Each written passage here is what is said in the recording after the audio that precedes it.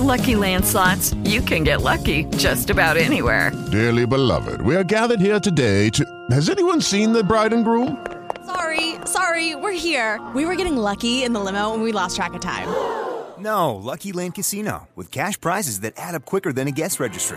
In that case, I pronounce you lucky. Play for free at LuckyLandSlots.com. Daily bonuses are waiting. No purchase necessary. Void where prohibited by law. 18+. Terms and conditions apply. See website for details.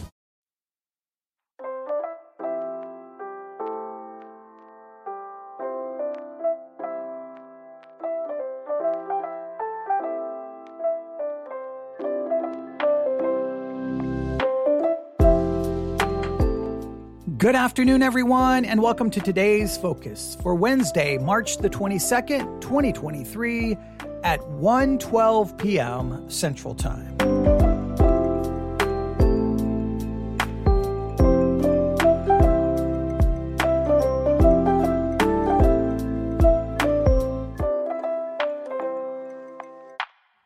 Today's Focus, Charles Spurgeon's really bad devotional. Oh, wait.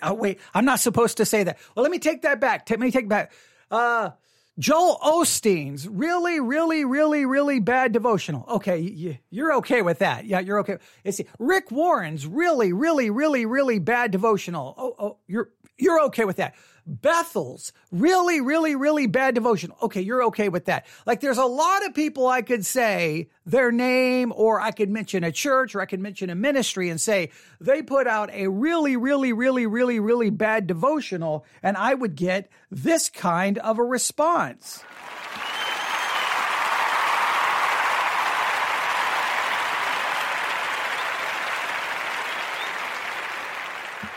But there are other devotionals. If I dare refer to them as bad, if I dare refer to them in a negative way, I'm not going to receive cheers. I'm going to receive boos. I'm going to receive very negative emails. How dare you? That is one of the greatest devotionals in the history of the church. How dare you question it? I remember relatively early in my Christian life, I kept hearing Oswald Chambers, my utmost for his highest. You've got to get this devotional. This will change your life. This will revolutionize your life. This is the greatest devotional in the history of humankind. And I started reading it going,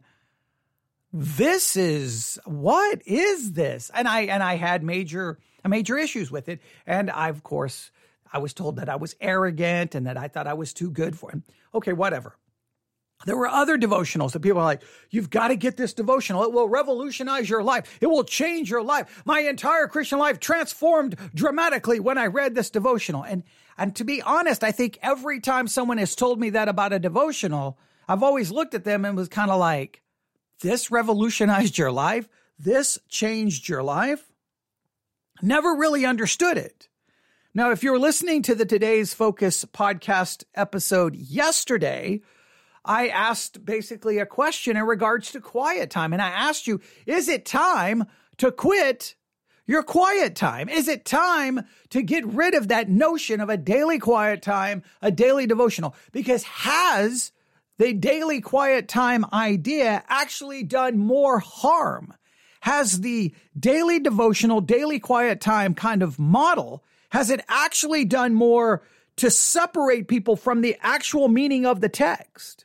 Has this model of Christian discipleship, Christian growth, this daily devotional concept, has it had a profoundly negative impact on individuals and on Christians at large? Now, yesterday I read an article. I didn't read the entire article. You can find it, I think, at Christianity Today. I don't know if it's still on the front page, but it basically asked the question, is it time to quit your quiet time?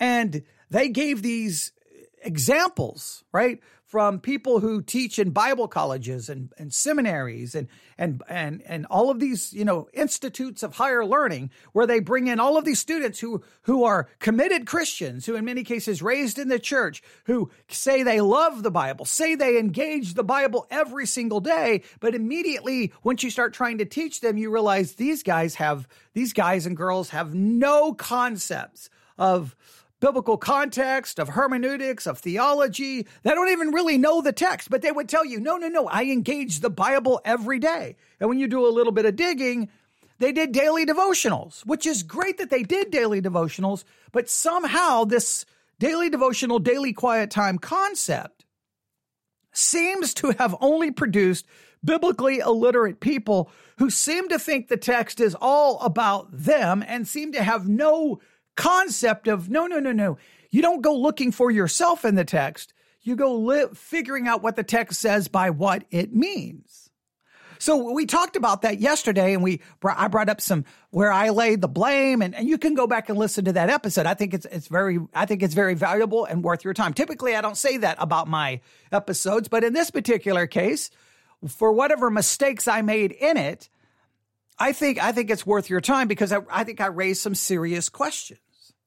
So, and in that episode, I mentioned the famous devotional by Charles Spurgeon. Let me give you a little historical background about the famous devotional. Here's what happens. Now, if you don't know, Charles Haddon Spurgeon was one of England's most popular preachers during the second half of the 19th century, okay? And I mean, he's still extremely famous and extremely well known.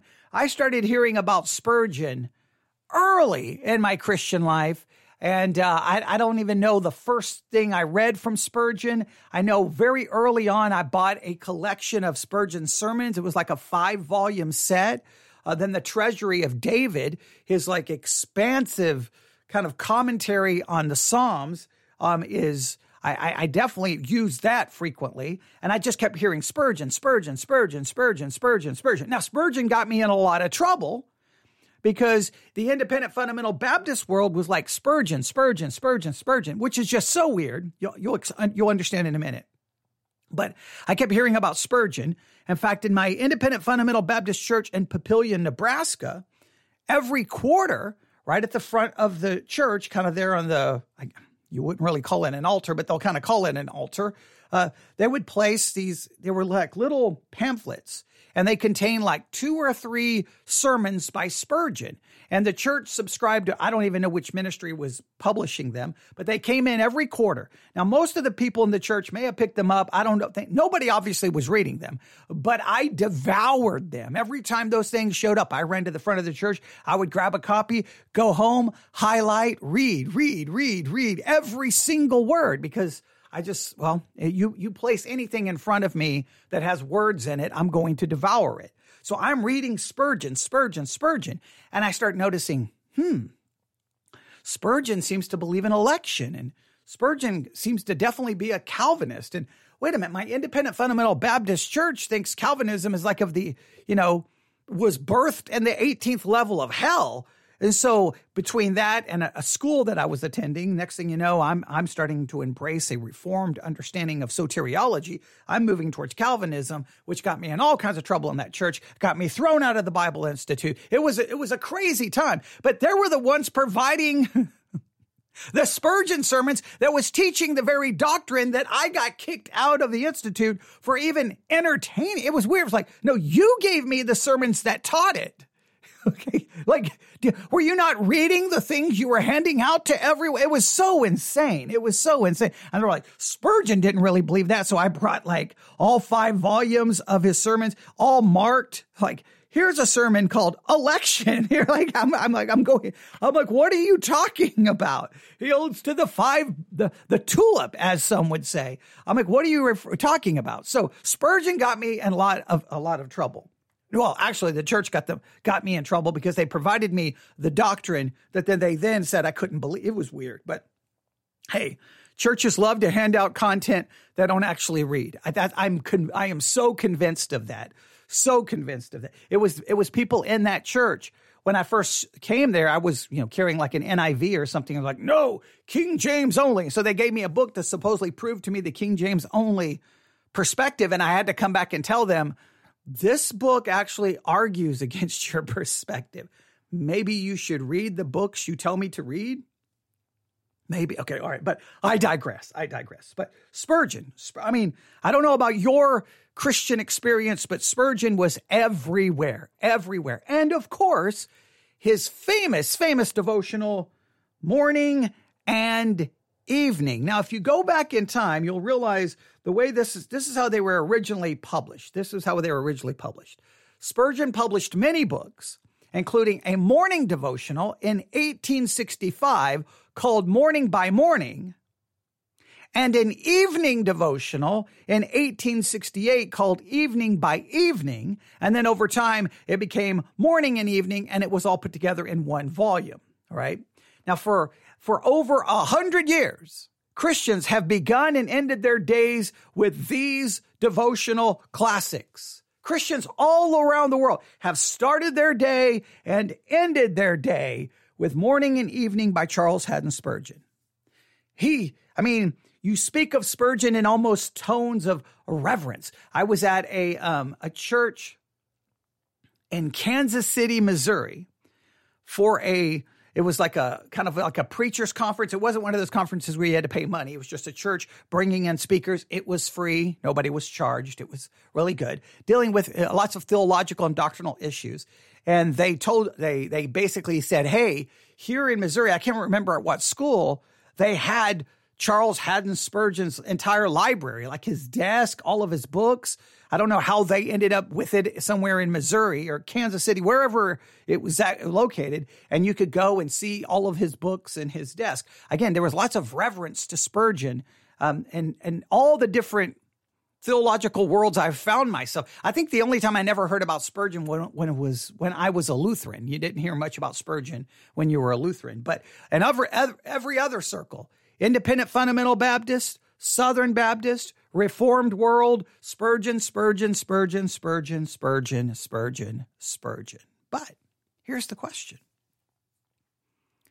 This world-renowned, famous devotional, Morning and Evening, has it contributed to the problem we talked about yesterday, where people engage the scriptures every single day, but they don't really understand the scriptures because the devotional material they're using is actually detrimental to their biblical understanding and not helping them? Would that be true of the world famous Morning and Evening devotional? I kind of gave you a hint yesterday, but late last night, what I did is I subscribed to Morning and Evening on the YouVersion Bible app. And what it does, whenever you subscribe to that reading plan, Morning and Evening on the YouVersion Bible app, whenever you subscribe to it, it just starts you basically on January the 1st. It just removes the date. So it'll just say day 1, day 2, day 3, day 4. But as soon as I started looking at it, I'm like, okay, because I've gone through Charles Haddon Spurgeon's devotional multiple times. I can't remember how many times in December I'll buy a new notebook, maybe a new copy of Morning and Evening by Charles Haddon Spurgeon because I like the physical copy, a couple of pencils, and I'll just dedicate a year going through the devotional. I've been through it many times. So as soon as I saw, I was like, oh, this is like January the 4th. So I think it's January the 4th, Morning and Evening by Charles Haddon Spurgeon. You can look it up anywhere online. And I was looking at, so I'm going to go to the YouVersion Bible app. And I'm going to explain what I saw. Here we go. Where is it? The YouVersion Bible app. Where did I put it? Here it is. Okay. Now, day 4. Yes, day 4. So on day 4, the morning scripture is 2 Peter 3:18. We referenced that yesterday. The evening devotional for March the 21st, which was yesterday for me, or day 4, in the way they break it down. Again, it was technically, if you're looking at the devotional according to the actual dates, it would be January the 4th. But for me, it was March the 21st, day 4. And the evening scripture was Genesis 42:8. Genesis 42:8. Let me read the actual scripture. Genesis 42:8. I read this yesterday to you. Genesis 42:8. And Joseph knew his brethren, but they knew not him.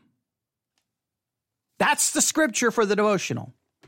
Now, unless someone stops and goes, wait a minute, let me read this whole chapter. What's going on? Why does Joseph know his brethren, but they don't know him? Well, unless you start asking some questions, you're not going to have any context. And that's what the whole article yesterday that we talked about, it's time to quit your quiet time, is because too many people engage their devotional material by just, Genesis 42:8. They read that, they read the devotional, and they walk away. They don't really understand the verse or the context. They have no idea what's going on. But what do you think Charles Haddon Spurgeon did with Genesis 42:8? What do you think he did? I mean, if we were in a group of people right now, I would have everyone make their predictions. Like I would tell you, grab a piece of paper and write down how you think Charles Haddon Spurgeon wrote a devotional on Genesis 42:8. What do you think he said? Well, here's the devotional. You ready? Here we go. I should have there's an audio version of morning and evening. I should have just gotten the audio and play it for you, but that's okay. You'll have to hear my reading of it. Not near as dramatic or as professional, but that's okay. Here we go. Evening devotional for day 4. If you have the physical copy of Morning and Evening by Spurgeon, look at January the 4th evening. And Joseph knew his brethren, but they knew him not. That's all it quotes. Doesn't even give the actual scripture reference. It just has that, at least in this edition. All right, and here we go. This morning, our desire went forth for growth in our acquaintance with the Lord Jesus. Now, the morning devotional was on Peter about growing in grace and knowledge. Okay, now we read a little of that devotional, and it, again, didn't offer really any he just kind of took some words and just ran off in his own direction. So he makes a reference back to that. This morning, our desires went forth for growth in our acquaintance with the Lord Jesus. It may be well tonight to consider a kindred topic, namely our heavenly Joseph's knowledge of us. Wait, what? Our heavenly, so Genesis 42:8 says Joseph knew his brethren. Spurgeon's going to take that and say, and make it now about our heavenly Joseph knowing us. That has, Genesis 42:8 is not even anywhere close implying a heavenly Joseph knowing us or our heavenly Jesus knowing. It's not doing that. This is, okay, let's see how he handles this, all right? This was most blessedly perfect long before we had the slightest knowledge of him. His eyes beheld our substance, yet being imperfect, and in his book all our members were written, when as yet there was none of them. Now, let's stop right here. Now, Spurgeon is obviously making references to some other scripture. It's not quoted here, obviously, but you can probably hear some of the language. All right. So this knowledge of our heavenly Joseph, again, has nothing to do with Genesis 42:8. This has nothing to do with it. And this is the frustrating part, though. You can say that God's knowledge of us was blessedly perfect long before we had the slightest knowledge of him. His eyes beheld our substance, yet being imperfect, and in his book all our members were written, when as yet there was none of them. Before we had a being in the world, we had a being in his heart. When we were enemies to him, he knew us, our miseries, our madness, and our wickedness. Now let's stop right here. It is true, God had perfect knowledge of us. I got no problem writing a devotional about God's perfect knowledge of us. But that has nothing to do with Genesis 42:8. Now, some people have no problem with this kind of thing. Look, well, what Spurgeon is saying is true. The only problem is what he's saying about God's knowledge of us is true, but it has nothing to do with Genesis 42:8. So you're keeping people from actually understanding Genesis 42:8. See, this would have been much better just to say, tonight, let's consider God's knowledge of us. And then just go to the individual scriptures that speak of God's knowledge of us. Instead of taking a passage from Genesis that has nothing to do with that, because then you keep people from actually understanding Genesis 42. That is what yesterday's article was all about. It's time to kill quiet time. It's time to quit quiet time, because that kind of devotional thing is obviously hurting people. Let's read a little bit more how he handles this devotional. He goes on, when we were bitterly in despairing repentance and viewed him only as a judge and as a ruler, he viewed us as his brethren and well-beloved, and his bowels yearned towards us. He never mistook his chosen, but always beheld them as objects of his infinite affection. The Lord knoweth them that are his. It is as true of the prodigals who are feeding swine as of the children who sit at the table. But alas, we know not our royal brother. And out of this ignorance grew a host of sins. We withheld our hearts from him and allowed him no entrance to our love. We mistrusted him and gave no credit to his words. We rebelled against him and paid him no loving homage. The Son of Righteousness shone forth, and we could not see him. Heaven came down from earth, and earth perceived it not. Let God be praised. Those days are over with us. Yet even now it is but little that we know of Jesus, compared with what he knows of us. We have begun to study him, but he knoweth us altogether.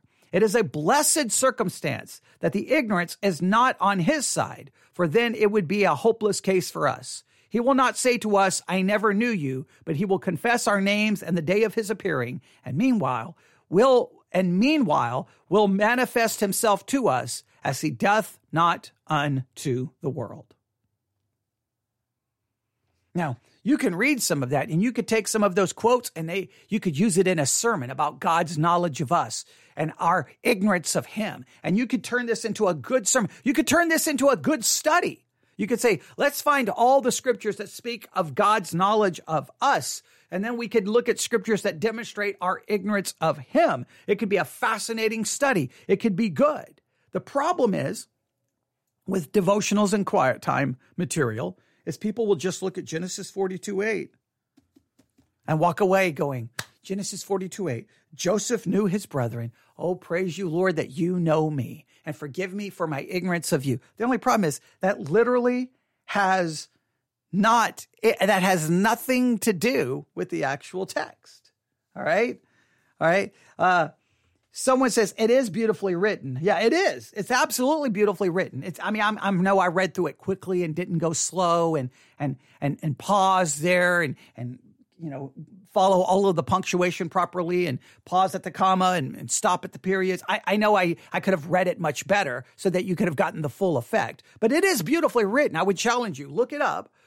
Charles Haddon Spurgeon, morning and evening. Look at January the 4th and look at the evening devotional, and you'll see it for yourself. Read it. It's beautiful. Again, you could take lines from this and you could really preach it.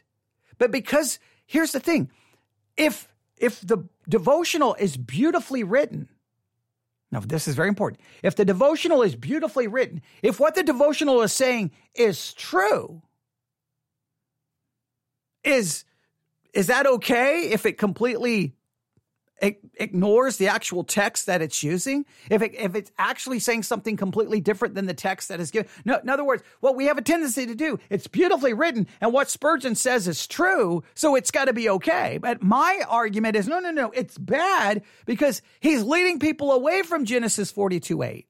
He's not leading people to the text. He's leading people away from the text. Now, some may argue, but he's leading them to truth. He may be leading them to truth, but at the expense of the text.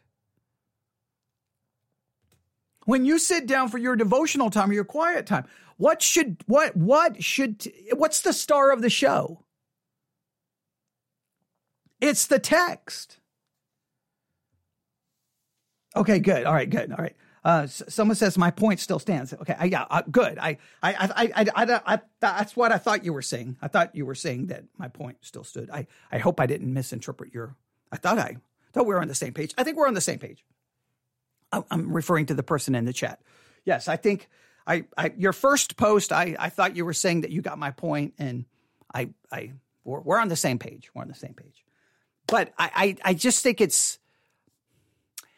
I think it's dangerous when a devotional, no matter how well it's written, no matter how beautiful it is, no matter how encouraging it is, no matter how true it is, I don't care how wonderful, how true, how awesome, how beautiful, I don't care how great it is if in the end it leads you away from the very text. it gives you for the basis of its devotional. Genesis 42:8 has literally nothing to do with what Spurgeon wrote here. What he wrote is beautiful. What he wrote is true about God's perfect knowledge of us. And we should find great comfort in God's perfect knowledge of us. And we should be somewhat saddened and feel guilty for our ignorance of him. All of that is true. But when it's over, I don't know anything about Genesis 42:8.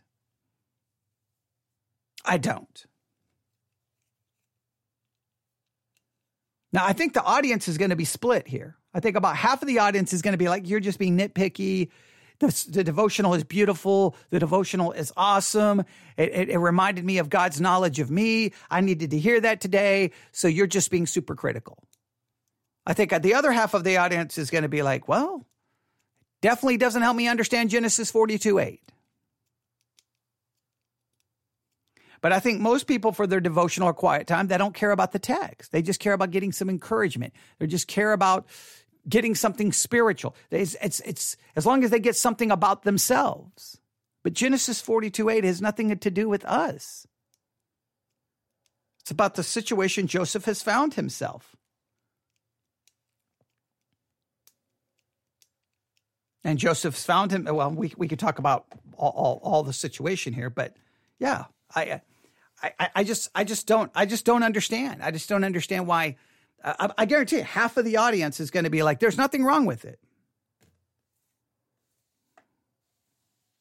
All right, that's all I wanted to do today. Is I wanted to just present this as an kind of a piece of evidence that goes along with what we talked about yesterday.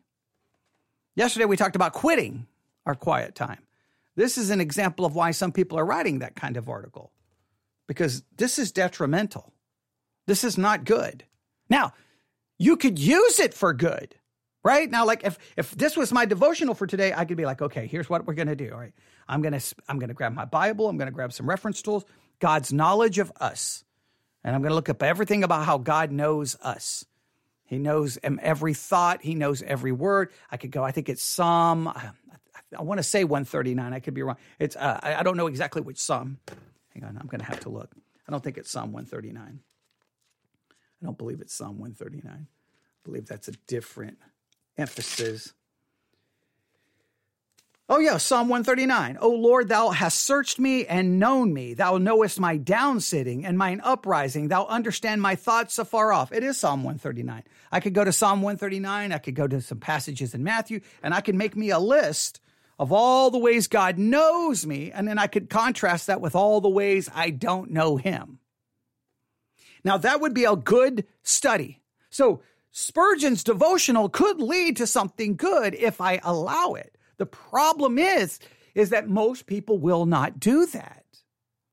They just want that quick little devotional so that because it's, and they'll walk away talking about how it transformed them. No, it transformed you into becoming completely biblically illiterate. Okay, that's what it transformed you into. But Psalm 139 is a beautiful chapter on God's knowledge of us. All right, we'll stop right there.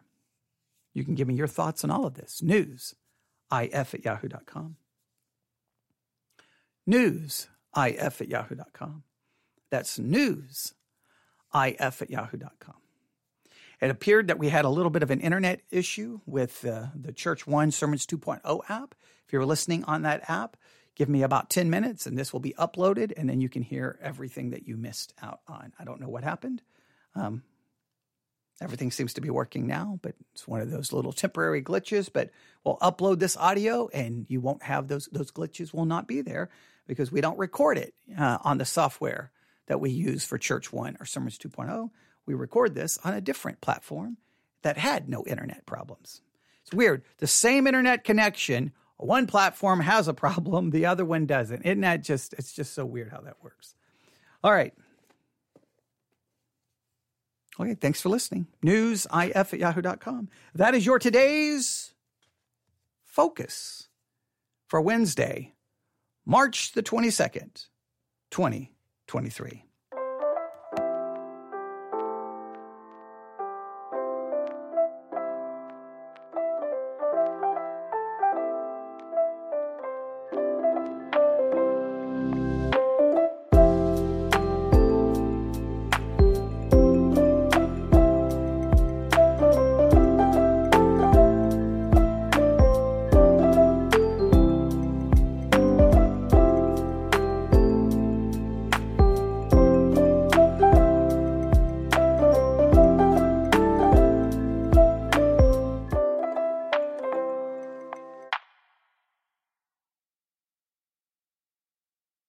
With Lucky Land Slots, you can get lucky just about anywhere. Dearly beloved, we are gathered here today to... Has anyone seen the bride and groom?